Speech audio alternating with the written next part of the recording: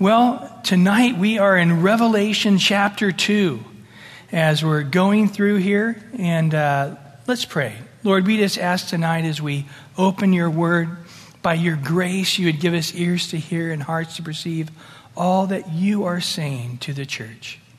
In Jesus' precious name. Amen, amen. Well, just by way of reminder, in Revelation 1:3, blessed is he who reads, that's me, and those who hear, that's you, of the words of this prophecy, and keep those things that are written in it, for the time is near. You know, it's interesting on the end times topic, because, you know, for example, in 1 Timothy 4, it says the Spirit expressly says, in the last days, there'll be doctrines of demons and people will depart from the faith. But there's this emphaticness. In 2 Timothy 3, it says, know this, that in the last days, and then he describes a very perilous society. In 1 Thessalonians 2, he says, for you know perfectly well. And then he describes the last days with the Antichrist and the falling away of the church and so forth. But that church there in Thessalonica, Paul was 3 weeks or 3 Sabbaths, a possible of 4 weeks with them. But yet in their Christian foundation class, he says, we covered the end time stuff just so well that you guys, even though you're maybe 4 weeks in the Lord, you know perfectly well all the specifics around the last days and the coming of Christ and the rapture of the church and so forth. And so this is a topic that again, the Lord makes it clear He doesn't want us to be ignorant concerning these things. And so really as Christians, we are to be prepared, watchful, studious, prayerful, and really diligent in this topic. And last week we looked at verse 19 of chapter 1. And there again it says, these things which you have seen, chapter 1. The things which are, chapter 2 and 3. And the things which will take place after this, chapters 4 through 22. So there's a layout right there in verse 19 of the book of Revelation. Now, looking at the things which are, we're going to be looking at 7 churches. 7, the number of completion. 8, the number of new beginnings. And so, as we look at these 7 churches, there's a few ways you can look at them. You know, one way is sort of the primary application to say they're, actual churches. And if you look at them, it's the postal route. If somebody, again, the postman of the day would be hitting these churches through Asia Minor, Turkey today, this would be the route he would take. And secondly is a prophetic view. Some look at the 7 churches as 7 dispensation of time, and the church of Laodicea would be our time and so forth. Another way is looking at it is saying, well, these 7 churches, which one applies to us? Or maybe they all apply to us. How do they apply to us as a congregation? And then the next way, I think the way we should look at it is personally, individually. As God speaks to the church of Ephesus, God, what are you saying to me tonight? And then each of these churches to say, Lord, you're speaking to me. When the Lord came to Mary, the mother of Jesus according to the flesh, he's like, well, you're going to have a baby. And it's like, well, how can I have a baby? The angel tells her, how can I have a baby? I'm a virgin. Well, the Holy Spirit's going to overshadow you. The power of the Most High is going to be with you. And I'm sure she didn't understand that. I don't even understand that to this day with all the light we have. But I love Mary's response. In Luke chapter 1, verse 38, it says this, and Mary said, behold, the maidservant of the Lord, let it be to me according to your word. I love that. Let it be to me according to your word. And then the angel departed from her. So I just think that we need to have that heart as we go.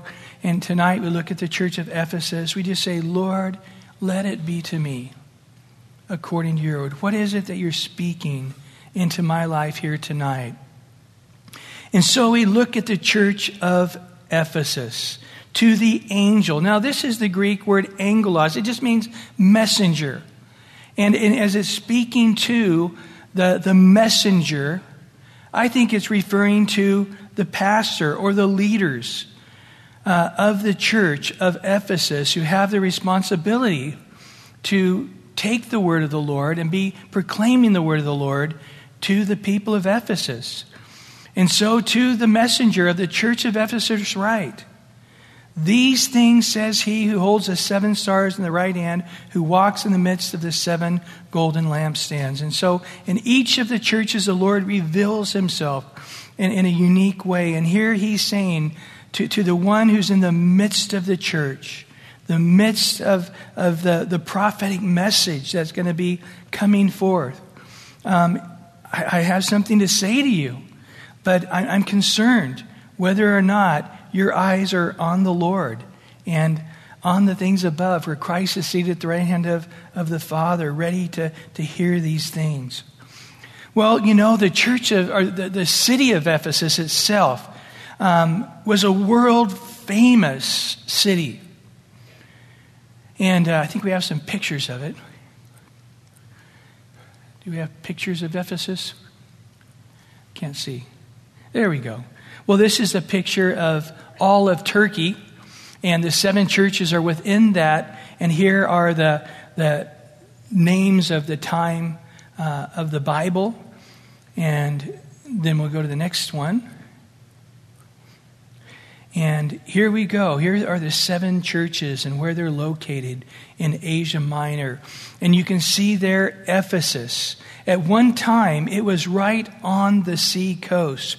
But because of sedimentation, now today, if you were to go visit the ancient ruins of Ephesus, it's about 4 miles inland. But at one time, it was situated right on the Aegean Sea, right on the mouth of the Cayster River, one of the greatest seaport of the ancient world. And it was a beautiful city, one of the chief cities. About 500,000 in population today. At one time, estimated around 1 to 2 million people in Ephesus. It was a cultural center as well, a large library. Let me keep going through the pictures there as I'm talking. And we'll see here, this is, there's the ruins of it today. And the Gate of Augustus. In the library of Celsus, and this library had 12,000 scrolls. It was built in such a way with an inner and outer protectant to keep the temperature and humidity from in any way damaging these scrolls. There was also the Temple of Hadrian, one of the 7 wonders of the world, 4 times larger than even the one in Greece. And then there was a couple of theaters. They had one theater that seated around 20,000 people. And then they had the next one, an amphitheater that seated around 100,000 people. Again, when we talk about it being a religious center, it was a pagan religious center. And the Temple of Diana had 127 pillars, 60 feet tall. It was, again, 4 times larger than the Pantheon in Athens. It was destroyed by the Goths in 256 AD. But remember, the gospel came. Aquila and Priscilla, who grabbed Apollos, who was a beautiful orator but didn't have his doctrine quite right, and they helped him out in Acts 18. And then later Paul came, and the longest place he ever stayed was 3 years, and it was in Ephesus. And then he brought Timothy there, who he turned the church over to, a large church. And young Timothy was the pastor while Paul was in prison. And ultimately, the Apostle John became the pastor in Ephesus, and he died there. And his burial place is there to this day. You can keep going there with the pictures. bathhouse was a very immoral place. And the worship of Diana, she had multiple breasts upon her, starting at her neck all the way down. And the worship of Diana was one of the most disgusting of all the pagan gods. Just giant group orgies, the bathhouses as we saw there. And it was something that sort of just imploded upon itself because the sexuality was so great that it couldn't be fulfilled. And but again, the prostitutes that would prostitute themselves and give the money to Diana. And of course, Paul had a great impact. And remember, Alexander, who would make these statues of Diana, was put out of business. And he spent the rest of his life persecuting Paul. And he said, here are these guys who turned the world upside down. Really, as one commentator said, no, they actually turned the world right side up, especially in the places where they were worshiping Diana. And in the ancient world, they said that of all the gods and goddesses, Diana was probably the most prolific, the most worshipped of all the goddesses. Well, in verse 2 here, he says, I know your works, your labor, your patience, that you cannot bear with those who are evil. You have tested those who say they are apostles and are not, and have found them liars. And you have preserved and have patience and have labored for my name's sake and have not become weary. As we look at each of the churches, there's sort of a pattern. First of all, there's a revealing of the nature of Jesus. Secondly, there's a positive affirmation, except to one of the churches. And then after the positive affirmation, thirdly, there's a correction. And then fourthly, there's a reward promise, an eternal reward. So the revealing, number one, of the nature of Jesus. Number two, a positive affirmation. Number three, a correction. And number four, the eternal reward, the reward promise. And so we see here the positive affirmations of Ephesus. The things they were doing right were many. So look at your works. You guys have so many good works going on in the church and towards one another and unto the Lord. And your labor is great. You guys are just striving and sacrificing yourself, your time and your finances, your family to serve the Lord. In 1 Corinthians 15:58, it says this, therefore, my beloved brethren, be steadfast, immovable, always abounding in the work of the Lord, knowing your labor is not in vain in the Lord. Boy, that should be said of all of us. We are steadfast, immovable, abounding in the work of the Lord, and remembering that all our work is not in vain, that we're going to have great reward in heaven for all that we've done unto the Lord. Another great passage on this is in Hebrews chapter 6, verse 10 through 12.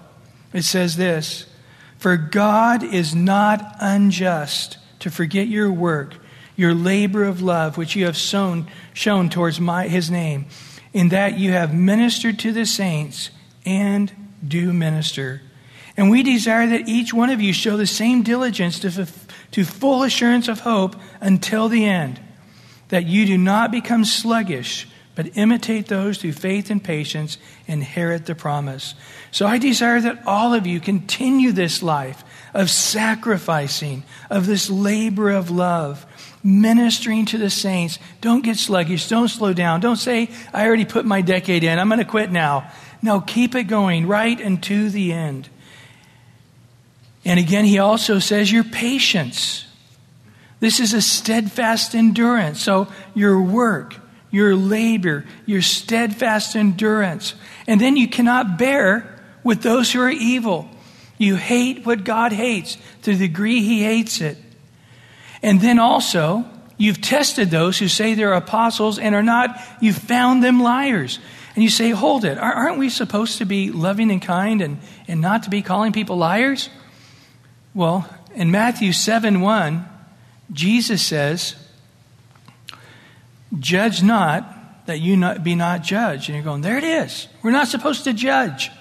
This word is to judge unto condemnation. We're not to say, this guy's going to hell, this guy's going to heaven, and I'm going to be the judge, who's right with God and who's not. We can't look upon the heart of a man. But if you look at Matthew chapter 7, that's verse 1, you skip down to verse 15, after the Lord told us not to judge, and then notice what he tells us to do. Beware of false prophets who come in sheep's clothing, but inwardly are ravenous wolves. You will know them by their fruits. Do men gather grapes from thorn bushes or figs from thistles? Even so, every good tree bears good fruit. Every bad tree bears bad fruit. Every good tree cannot bear bad fruit, and nor can a bad tree bear good fruit. Every tree that does not bear good fruit is cut down and thrown in the fire. Therefore, by their fruits you will know them. So right after the Lord says, don't judge, then he says, hey, judge. But what is he talking about here? He's talking about discernment. And we as believers need to discern, is this guy somebody who just seems a little off? And maybe after he hears the word, he's going to grow and change and be of the right heart and the right mind? That's what we hope. But there's guys that come in and they're a little off because they're not a wounded or a sick sheep. It's because they're wolves. And eventually, their lack of submission, their lack of teachableness, their heart, it's revealed that they are wolves. And so again, we need to be ready for such things. In Acts 20, listen to Paul warning the church in Ephesus. He says in Acts 20, verse 29, for I know this, that after my departure, savage wolves will come in among you, not sparing the flock. Also from among yourself, men will rise up, speaking perverse things, to draw away disciples after themselves. Therefore watch and remember that for 3 years I did not cease to warn everyone night and day with tears. One of the things that Paul warned night and day with tears repeatedly for 3 years is there's going to be people from outside but also from within that are going to raise up, and it's always shocking and always surprising, but they're wolves and they're trying to drag people away after themselves, not unto Jesus. In 2 Corinthians 11, listen to what Paul tells the Corinthian church in verse 13 through 15. For such are false apostles, deceitful workers, transforming themselves. It's the word metamorphosize, like a butterfly. They metamorphosize themselves into apostles of Christ. And no wonder, for Satan himself transforms himself into an angel of light. Therefore, it is no great thing if his ministers also transform themselves into ministers of righteousness, whose end will be according to their works. And so you have these people, and you say, but they look so good. They look like they're angels of light. Well, that's what Satan appears as. If Satan were to appear here right now, he wouldn't scare you with his pointed tail and his horns and his pitchfork. He would amaze you with his beauty. We would be in awe. When God described him in Isaiah and Ezekiel, it says he was the perfection of beauty. He was this thing that was the chief of all of God's creation. And that's what we would see, this most marvelous of all creation. We'd be dazzled by his beauty. We'd be overcome by his looks and by his stature. Well, again, in Revelation 2:3, he goes on to say, and you have persevered, have patience, have labored for my name's sake, and have not become weary. And again, you've persevered. You've been patient. He says it for the second time now. You've had this radical endurance. The church in Ephesus just fighting against the incredible immorality, the incredible passion for Diana, the incredible buildings that were built. The 7 wonders of the world was Ephesus and the great temple to Diana. And here they were, this little church meeting in houses and meeting in, other little places and colleges and so forth. And here was the goddess of Diana with hundreds of thousands of people showing up and, theaters of 100,000 people packed out to the worship of her. And here's the church, paling in comparison. But these believers have just pressed on against the power of the worship of Diana and so forth. And they haven't backed off. In Hebrews chapter 10, verse 32 to 39, it says this: "But recall the former days in which after you were illuminated, you endured a great struggle with suffering." Verse 33 of Hebrews 10. "Partly while you were made a spectacle, both by reproaches and tribulations, partly while you became companions of those who were so treated. For you had compassion on me in my chains, and joyfully accepted the plundering of your goods, knowing that you have a better and enduring possession for yourself in heaven. Therefore do not cast away your confidence, which has great reward. For you have need of endurance." Maybe that's some of you here tonight. As the Lord's speaking, you just have that need of endurance to finish till the end. "So that after you have done the will of God, you may receive the promise. For yet a little while, and he who is coming will come and not tarry. Now the just shall live by faith. But if anyone draws back, my soul has no pleasure in him. But we are not of those who draw back to perdition," which is a description of Judas, "but of those who believe to the saving of the souls." Heavy. But Paul here is saying that we have to make it to the end. We just had our men's retreat, and Rob Salvato spoke, and the point there that was being made was that you got to have a good second half. It doesn't matter how great your first half was. You have to have a great second half to win the game. And maybe you're a Christian who had a great first half and you sort of said, well, the game's won. No, the game's not won until you finish the game. And in the same way in Christianity, don't draw back. You got to finish the second half to win. In James chapter 5, listen to this in verse 7 through 11. He says, "Therefore be patient, that endurance to the end, brethren, until the coming of the Lord. See how the farmer waits for the precious fruit of the earth, waiting patiently for it until it receives the early and the latter rain. You also be patient. Establish your hearts, for the coming of the Lord is at hand. Do not grumble against one another, brethren, lest you be condemned. Behold, the judge is standing at the door. My brethren, take the prophets who spoke in the name of the Lord as an example of suffering and patience. Indeed, we count them blessed who endure. You have heard of the perseverance of Job and seen the end intended by the Lord, that the Lord has very compassionate and merciful." And so again, we just need to establish ourselves until the coming of the Lord, or until we go to see him. And he also says there in verse 2, "Having labored for my name's sake and have not become weary." Or I might say, not let yourself grow weary. When we start to grow weary, we catch ourselves saying, no, we're not going to let ourselves grow weary. In Galatians 6:9, "Let us not grow weary while doing good, for in due season we will reap if we do not lose heart." Do you hear that? You say, well, I can't help it if I grow weary. If I grow weary, I grow weary. What can I do about it? And he's saying here, yes, you can stop the weariness. If you're again running the marathon and you're 15 miles into it and you're just saying, I'm done. Oh, my feet hurt. They're hot. My back hurts. My arms hurt. I just need to stop right up here. It's a stopping place, and that's the place I need to stop. And I just need to stop right now. I'm done. I can't make it to the end. I mean, you can have that conversation with yourself, right? Or you can have the other conversation. I've done this many times before. I've ran the whole marathon before. I've done it. I can do it again today. It doesn't matter that it's hot. It doesn't matter that my feet are hurt. I can do it. You can have either conversation with yourself. And in essence, he's saying, don't let yourself grow weary.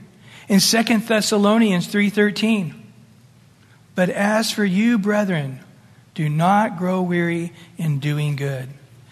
And so here, as he writes, he has 7 positive things to say about the church in Ephesus.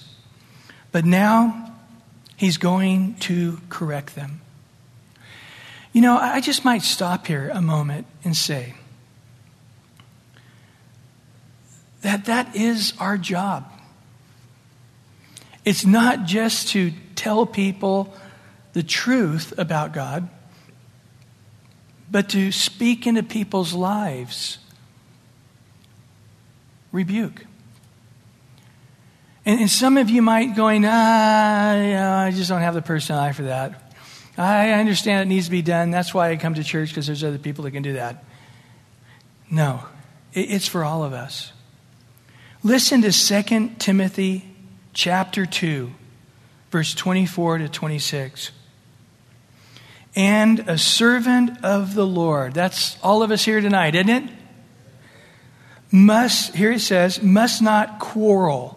Or the old King James says strive. We don't want to have this spirit of argumentative, getting in. The thing is, when you're having to correct people, you got to get in the mud. This is why the proverb says, don't speak to a fool in his folly. And the very next verse says, but speak to the fool in his folly. Which is it? You don't want to get in over your head in the mud, but you still got to get in the mud. You're going to walk away not feeling good about it. You're going to walk away not you're going to smell like everybody else. But at the same time, you can't just let him think that he's right in his own eyes. And so you don't want to get in there and be foolish like him, but at the same time, you got to deal with the fool, and you look somewhat like a fool too. There's no way around it. But what is a servant of the Lord to be here? In 2 Timothy chapter 2, verse 24, but be, number 1, notice, gentle to all, able to teach. We need to know the Bible. We need to say, here in the Bible it says this. You're saying this, but the Bible is disagreeing with you. And then what? Be patient. What's the next thing? In humility, correcting those who are in opposition. So notice, we want to be like Jesus. We've got to get in the mix, and it's not a fun place to be. It's not a prosperous place to be. It's not a successful place to be. It's not an enjoyable place to be. But we need to be there. And as we're going to see, it's a pretty regular business. But we want to be like Jesus. We want to be gentle. We want to be humble. We don't want to have some arrogant spirit. Listen, I've been a Christian 20 years. You've been a Christian 2 years. Just listen to me. Well, what about the heretic that's been a heretic 20 years? And you've been a Christian for 2 years. I've been a heretic 20 years. You've been a Christian for 2 years. So listen to my heresy. Time doesn't necessarily mean you're right, does it? The Bible says, out of the mouth of babes, the Lord has ordained to speak. So we don't want to have an arrogant spirit. We want to be humble. We want to be gentle. We want to be patient. We may not win the argument today, but that's okay. We're going to keep on speaking into this person's life. But then notice as it goes on there, it says, but as we're humble, correcting those who are in opposition, and then listen to this, if God perhaps will grant them repentance, so they may know the truth, they may come to their senses, and notice, escape the snare of the devil, having been taken captive, unaware of it, I think, but they've been taken captive by him to do his will. People, I don't think, understand sometimes when they got into this pride or get into this false doctrine, and Satan has taken an advantage of them, and they're indirectly being used of the devil. And what does it say? If perhaps God will grant them. The fact is, guys, when people have chosen to go the way of pride and heresy, and they're self-promoting, they're self-seeking, they're trying to, say, I'm superior and I know the way and listen to me, and they're trying to proselyte a little group of people after themselves. You know what? The odds of them repenting are not in your favor. So it's one of those tasks that we have as believers that we're not going to be successful that often. And so that makes it even harder to do it. But as God brings it to light, we need to deal with it. And we need to realize that's a part of being a Christian. It's not just telling them the happy stuff. If you go through the scripture, most of the Bible is negative truth. Just like as a parent, you listen to parents parenting their kids. Most of the time it's negative information. Don't step there. Watch out there. Be careful with that. Don't touch that. It's most of the time we're warning, because we're in a world full of hurt and pain and suffering and difficulty. And the proverb says the heart of a child's full of foolishness. And so because of that foolishness, you're constantly telling them sort of on the negative side of things. And, I wish it wasn't that way. It's just the way it is in this sin-fallen world. In 2 Timothy 3:13 or 3:16, it says this. 2 Timothy 3:16. All scripture is given by inspiration of God. So all the Bible is breathed by God, given to us, and is profitable for, number one, doctrine, teaching. But then look at the next three things. For reproof, for correction, for instruction in righteousness. So, the Word of God's for teaching, and then the next three things are about rebuking people. The next three things are telling people they're wrong and how they need to get right. This is God's Word. It's for teaching, but then the next three things are reproof, correction, and instruction in righteousness. And notice that the man of God may be what? Complete. That word in the Greek is also translated mature and perfect. And I think often you have to use all three of those words to really get the sense of this Greek word. That the man of God may be complete. That the man of God may be mature. That the man of God may be perfect. And then notice, thoroughly equipped for what? Every good work. Every good work. That's being a spouse, that's being a parent, that's being a friend, that's being a child, that's being at work. You know what? We have out of consolation all these marriage classes and parenting classes and all of these things. And you know what? It's just basically trying to help you put out the fire that's in front of you right now. But there is not a big enough book that can exist to tell you how to be a spouse. There is not enough, it would take you 10 million years to get all the information you need to know to be a parent. It's not possible. How is it that you're going to be ready and fruitful? And your kids are going to grow up and have the knowledge of God and walk in obedience and make it through all the stumbling blocks and giant holes they can fall into and all the things that could kill them and destroy them on the way. It's just like this, guys. I don't know how it works. But as we get our eyes on Jesus and just fully love him and serve him and quit making excuses and making ourselves an exception. Everybody else needs to go to church like this, but me, I do it like this. Everybody else needs to read the Bible and pray, but I'm an exception.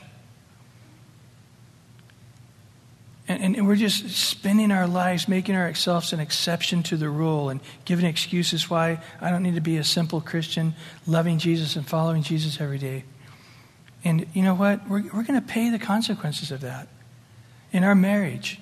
Yeah, it may take 10, may take 20 years before that little tiny seed grows up into a giant cactus, that you're running into every time you try to go to the bathroom and ripping your arm off.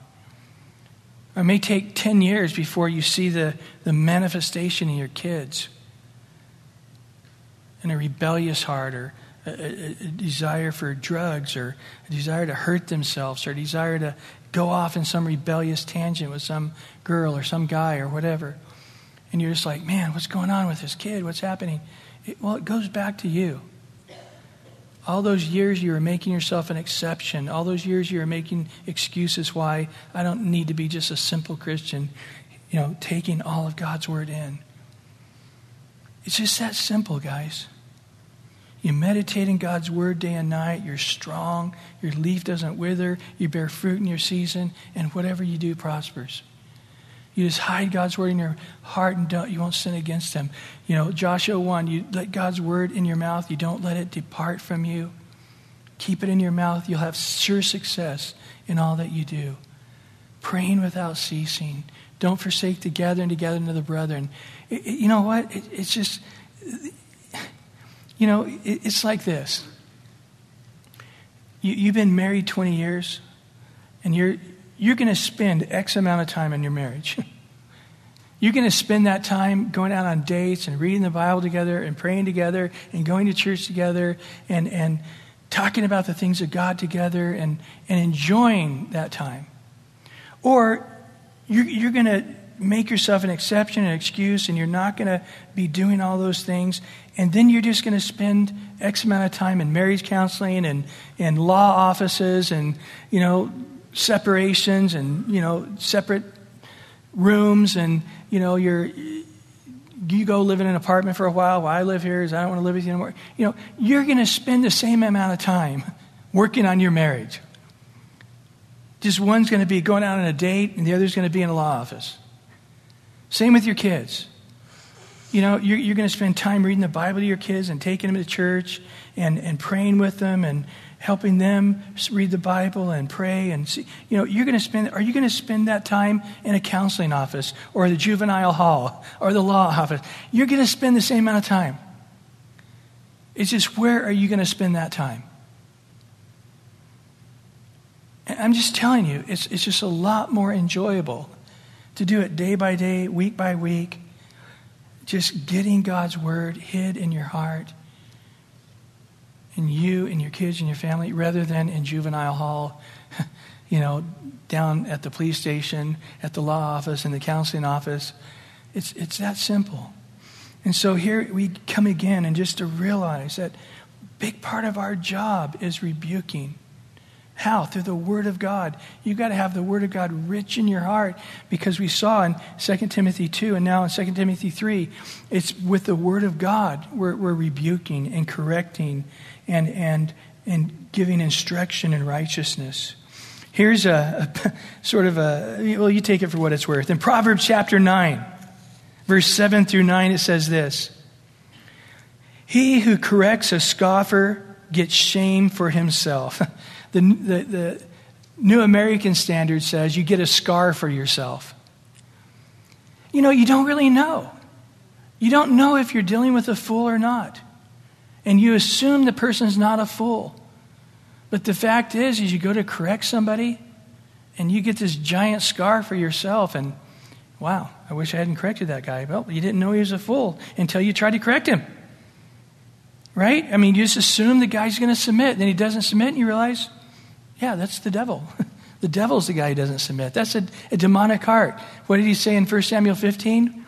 The rebellion is the same as witchcraft. Stubbornness is the same as idolatry. But you don't know that you're dealing with a temple worshiper. You don't know you're dealing with a demonic guy until you try to test to see if there is submission.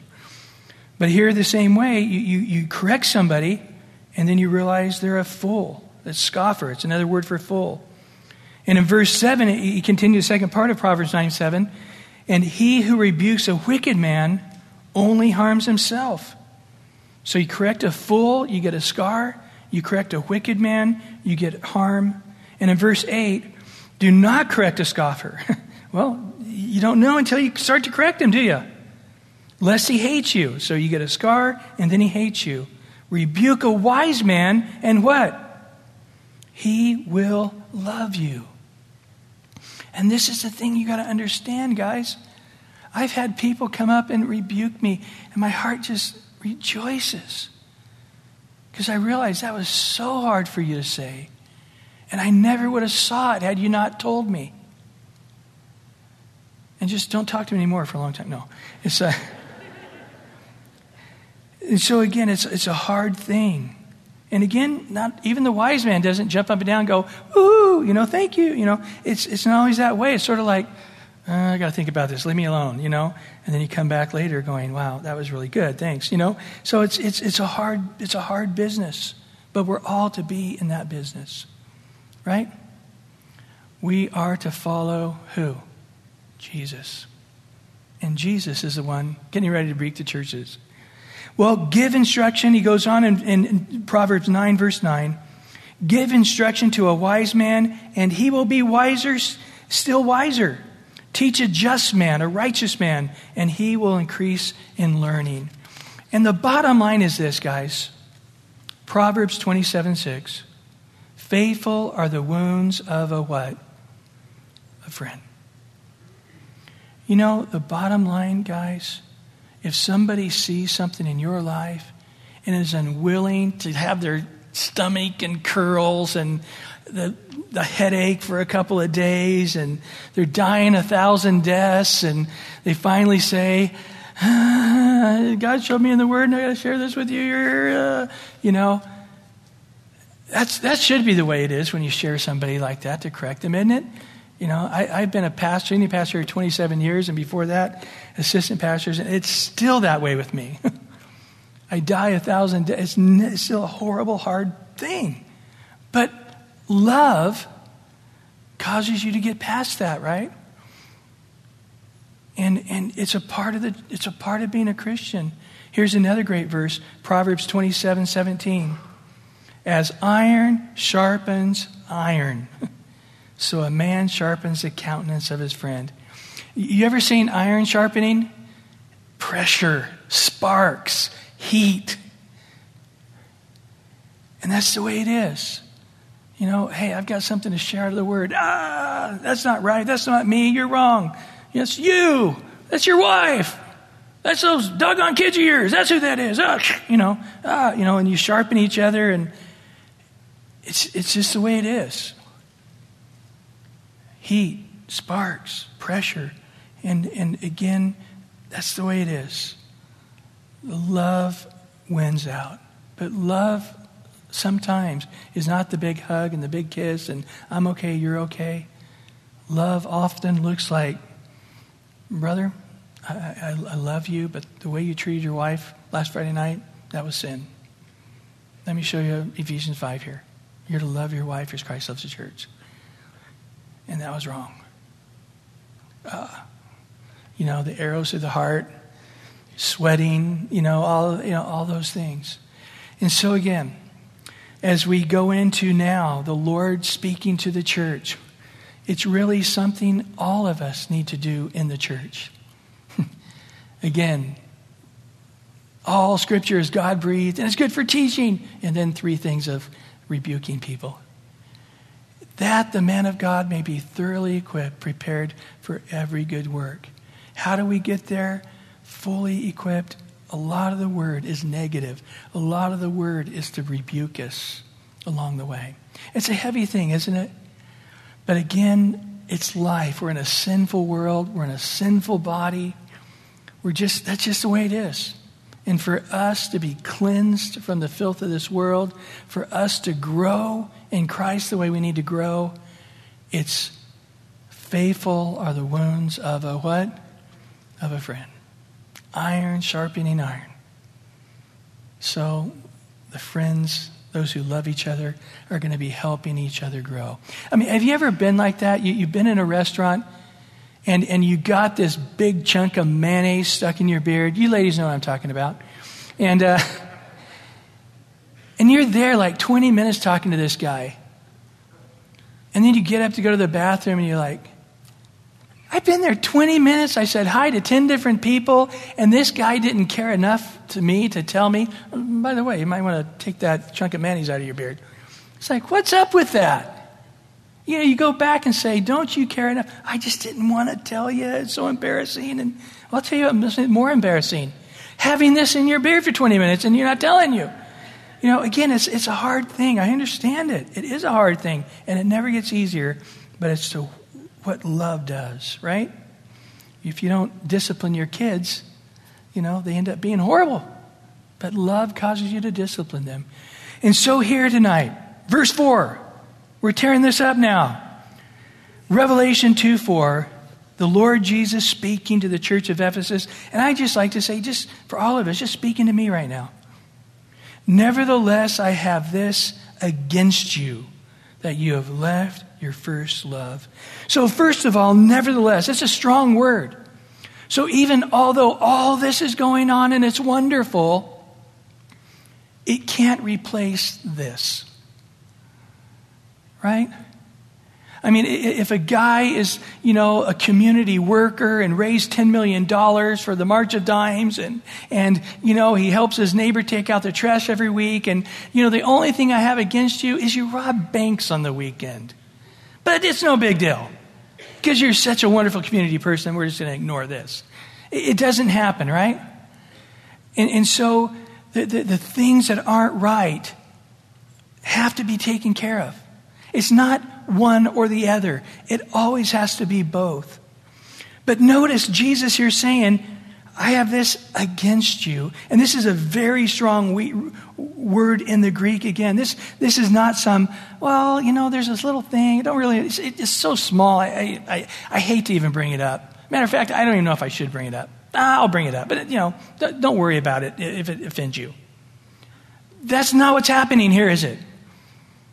He's saying, even though all of these wonderful works are going on, I hope they continue to go on. Nevertheless, I'm bringing up something that has to be different. And at this moment, it is so bad. I'm your enemy. I'm against you. I mean, this is just hard to imagine. If Jesus appeared right now and looked at you, singled you out of the crowd, said, come up here, I'm against you. I mean, what would happen to you? Wouldn't you just fall on your knees going, what do I need to do to not make you against me? I love you. The last thing I ever thought I would hear is that Jesus, my Lord, my Savior, is against me. That's a heavy word. And so, you think Jesus is against me. What is it? Murder, adultery, idolatry. It's got to be something huge. Well, here it is. You left your first love. I thought, oh man, am I ever relieved? I thought it was something important. Well, this is important. This is so important, he says, if it doesn't get into the church, he's ending the church. Even though this church has tons of good works, even though these guys are standing against evil, even though they're just laboring in love and enduring and serving the saints, he's saying the church needs to cease existing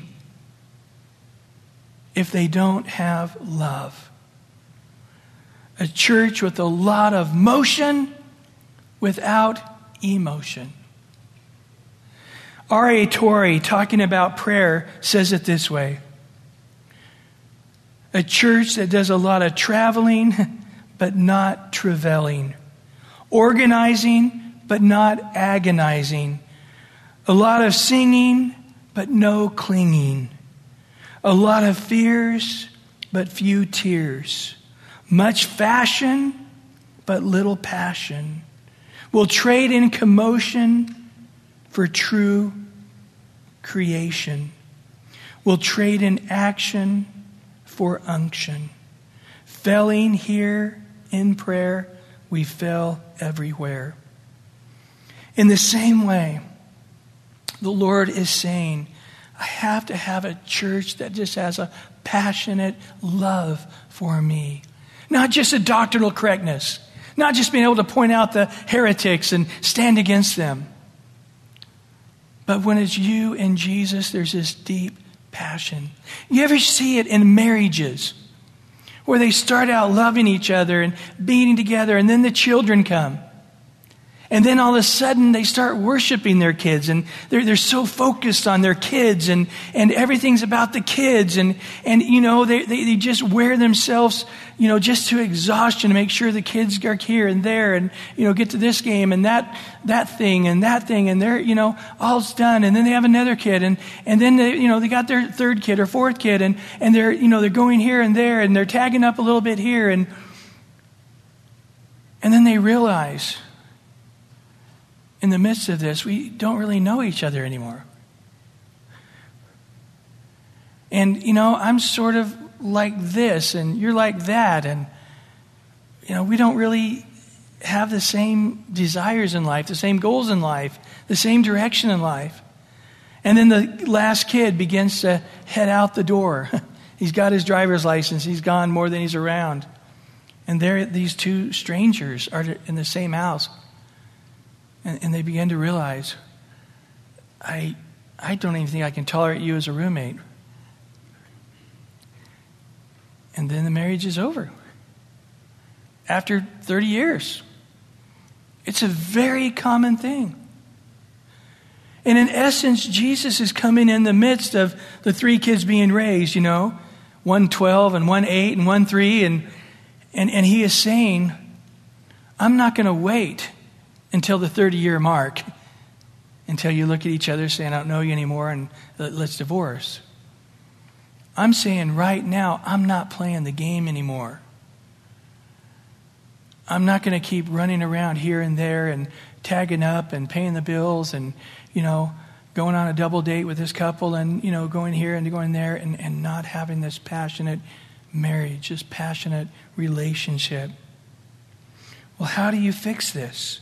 He says in verse 5 this way, remember therefore from where you have fallen, repent and do the first works, or else I will come to you quickly, remove your lampstand from its place, unless you repent. He gives three things. In the English, it works out well. Number 1, remember. Number 2, repent. And number 3, repeat. Number 1, remember from when you've fallen. Here's a question. Can you remember a time when you were more on fire for the Lord than you are right now? Oh man, I remember 10 years ago, I used to go out and witness, and man, I used to just read the Bible. I'd wake up in the morning, and every day was like Christmas morning. I couldn't wait to read the Bible and what God's speaking to me next. And I just remember I'd get to church an hour early, and I'd just be there, and man, we start singing. I just lift my hands the whole time, and afterwards, I just couldn't give enough hugs to everybody, and wanted to hear what God was saying to them. And I was there, the first one to there, and the last one to leave, and I wish I could get back to that place. That was the sweetest time in my life. Well, if that's true, if you can remember a time, then you are backslidden from where you're at now. You are this. You can remember a time when you were more on fire than you have fallen backwards. You are in this place of having lost that first love. And again, it wasn't that you lost it, you left your first love. There is a point. It says that God gives us a way of escape. That there's no temptation that's too great for us. That God gives us a way of escape. Or in many translations it says a window of escape. And that window, like the shutting of an elevator door, it may be seconds. It may be like Joseph fleeing from Potiphar's wife. As she starts taking his jacket off, and he's like, oh, she's good looking. And Potiphar's gone, and nobody would know. And there's that moment where his jacket came off, and there was just a split second from him letting her grab his arm or dart towards the door. And he realized, there's my way of escape. It's a fraction of a second. It's 1.2 seconds. But this is it. And boom, he took off running. Left his jacket behind. There is a point in time where you realize, I'm starting to allow these other things to be my master passion. I'm allowing these other things to be my God. I'm allowing these other things to dictate what I do in the morning and how I go to bed at night and how I spend my time and how I spend my money and what I put my energies towards. And I know that I'm not going to be passionately serving the Lord as I am right now when I take this turn. And in that moment, you left your first love. I know in my own life, I remember a time when, again, for me, it was allowing compromise and sin to come into my life. And I remember weeks going by, months going by, and I'm just dying inside. Until I got to that place where I had no desire to go to church. I just had no hunger for the Word. I just didn't have any toleration for prayer. And I just remember in my mind just calculating it out, going, in a few months, I'm going to be going to church once every quarter instead of once every week. I'm going to put my Bible somewhere and not even know where it's at. I'm not going to no longer not be just not where I need to be with the Lord. I'm going to be compromising in some deep sin. And I don't know, I've not been in addiction to anything, but I am confident that one of those things that I keep looking at, one of them is going to addict me. Whatever it is, I'm going to get addicted and it's going to be in control of my life and I'm not going to have control. And I just remember just going, I've got to get back where I once was with the Lord. And man, I just started beating myself and prodding myself and reading the Bible, and it just got nothing out of it. I prayed, and my prayers just bounced off the ceiling. I went to church, and I sat up close like I did when I was on fire, and I got nothing out of the sermon. And I just remember just doing everything that I did, just repeating those works. And it took not weeks, it took months. It was just like trying to dig out of a pit. You know how you do that? It's all full of dirt, and you're digging, and then you slide. You ever been that way, trying to climb up a hill? And you're just going, I'm going to get to that rock, and And I just remember just thinking, man, is it over with me? And I remember after months of just repeating those works, that finally the day came and my heart changed. And it's, I can worship again. I can hear God's voice again. I have a hunger to just spend time in prayer and worship again. And I remember when I was there, I said to myself, remember this, Brian. It is a long, hard, painful road to get back to the place of your first love. And for a lot of you tonight, God is speaking. You are in a dangerous place. And the Lord is saying to you clearly, you need to remember that place when you were in your first love. And just out of sheer knowledge, you're not going to feel it.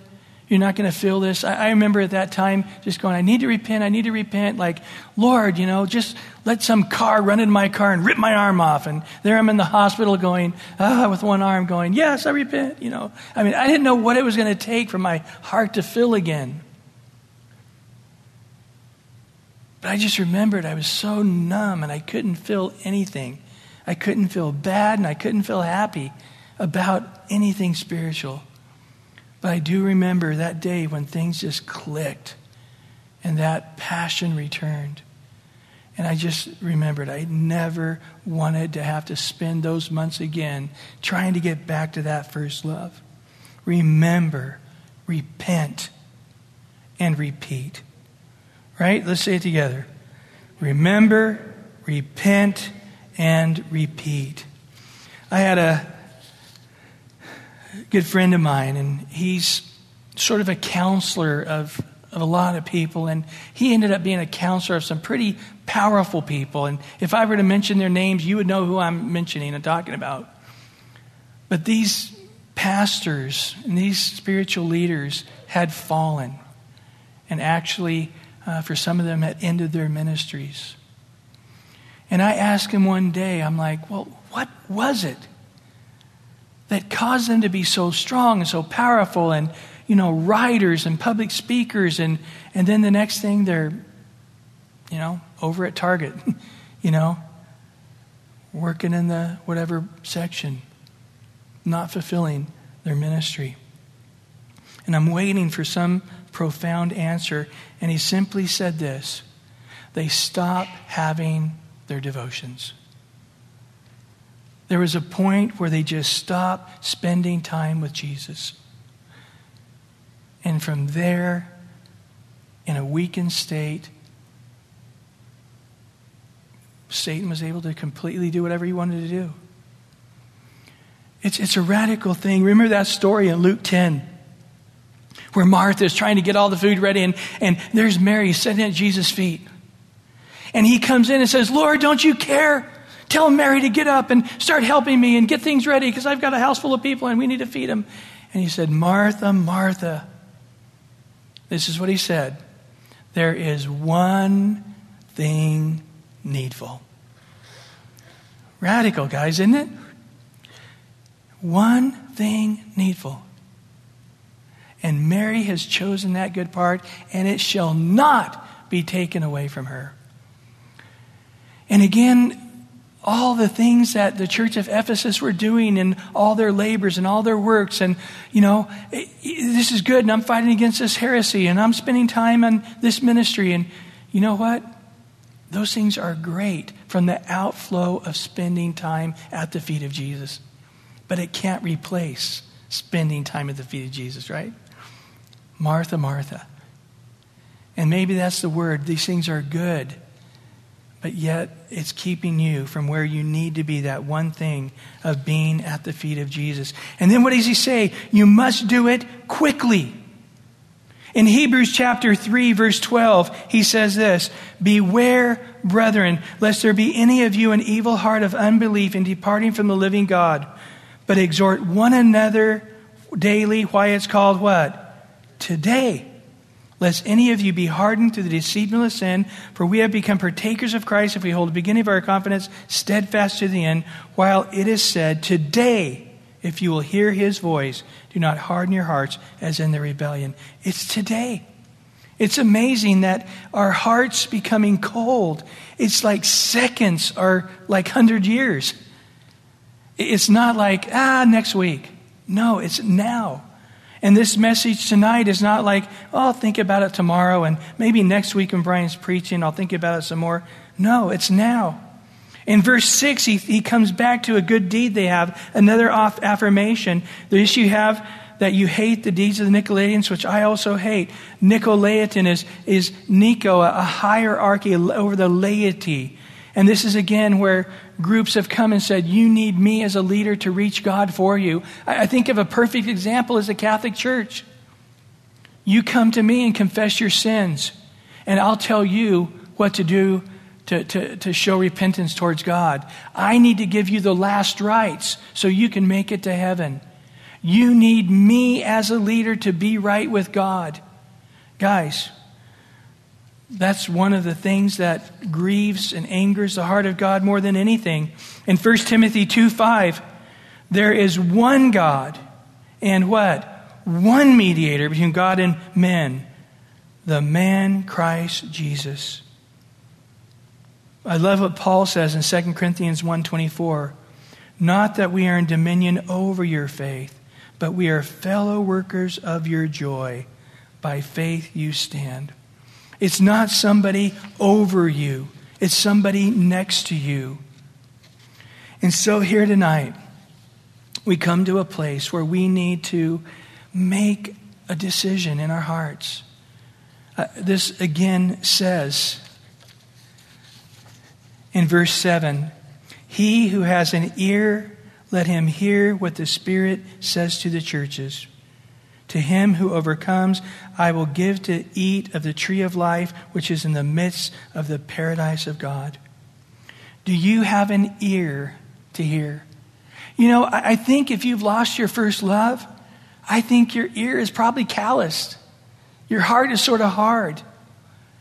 And I don't necessarily think it's going to be, oh man, I'm feeling it. It's so warm and it's so tingly and I'm so convicted. I think that if some of you have lost your first love, that's the last thing you're going to fear.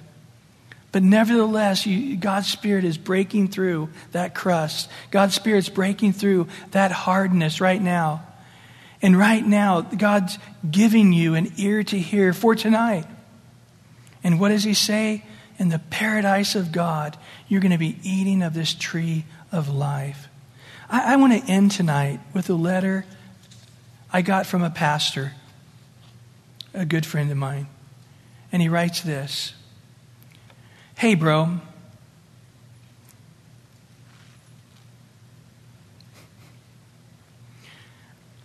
I feel myself far from God. I feel far from my wife. I've left my first love with both, and it has been a long time coming. So it feels like it may take more than a moment to get back. I need his grace, his enabling grace. I need wisdom, the kind James describes from above. The cares of this life are choking me. I have no desire to worship, a great desire for comfort and ease in sin. I'm distracted. I am mostly copying other men's sermons, not hearing much from the Lord myself. All the above troubles me. I don't expect you to fix it, but hope you will pray. There is a demonic outpouring in the city here, a demonic spirit of lesbianism. They are all over the place. Beautiful girls dressing sexy, holding hands openly with total confidence as if all is so natural. I have never seen anything like it before. Hell is pulling out all the stops. P.S.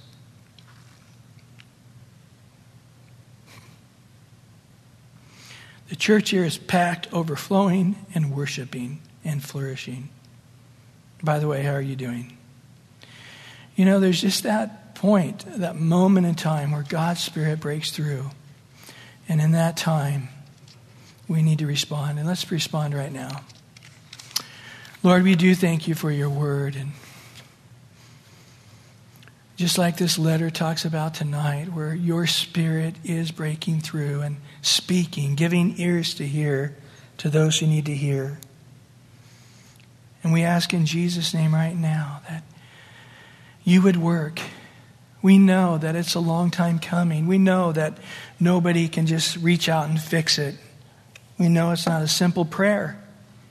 We know it's not raising our hands or coming forward this evening. But the answer tonight is beginning a path of remembering, repenting, and repeating. As all heads are bowed tonight and eyes closed, if that's you here tonight saying, I need to begin this long, hard trek. I need to get back to that place where the Lord once again can be full of joy at the labor of love, the steadfastness, the immovable, enduring patience, but also a passionate heart of love for my husband, Jesus. Pray for me. If that's you tonight, don't care what anybody else thinks. It's now. It's quickly, he says. Repent. Just lift your hand, saying, it's me. I'm the one who needs prayer tonight. Just lift it up. Yes, Lord, you see these tonight, Lord. And we ask in Jesus' name, Lord, just as they are humbling themselves and saying it's them in need for prayer, we ask in Jesus' name right now that you just pour your Spirit upon them. Give them a great grace, Lord, that they've never known. And Lord, give them that patient endurance as they spend the days, weeks, months, years, whatever it takes to get back to that first love. That you don't need to pull the candlestick away and end this thing with them. But they would come back to that place where they have your heart and your love and your desire in Jesus' name. And everybody said, amen, amen. Give at least 3 giant bear hugs.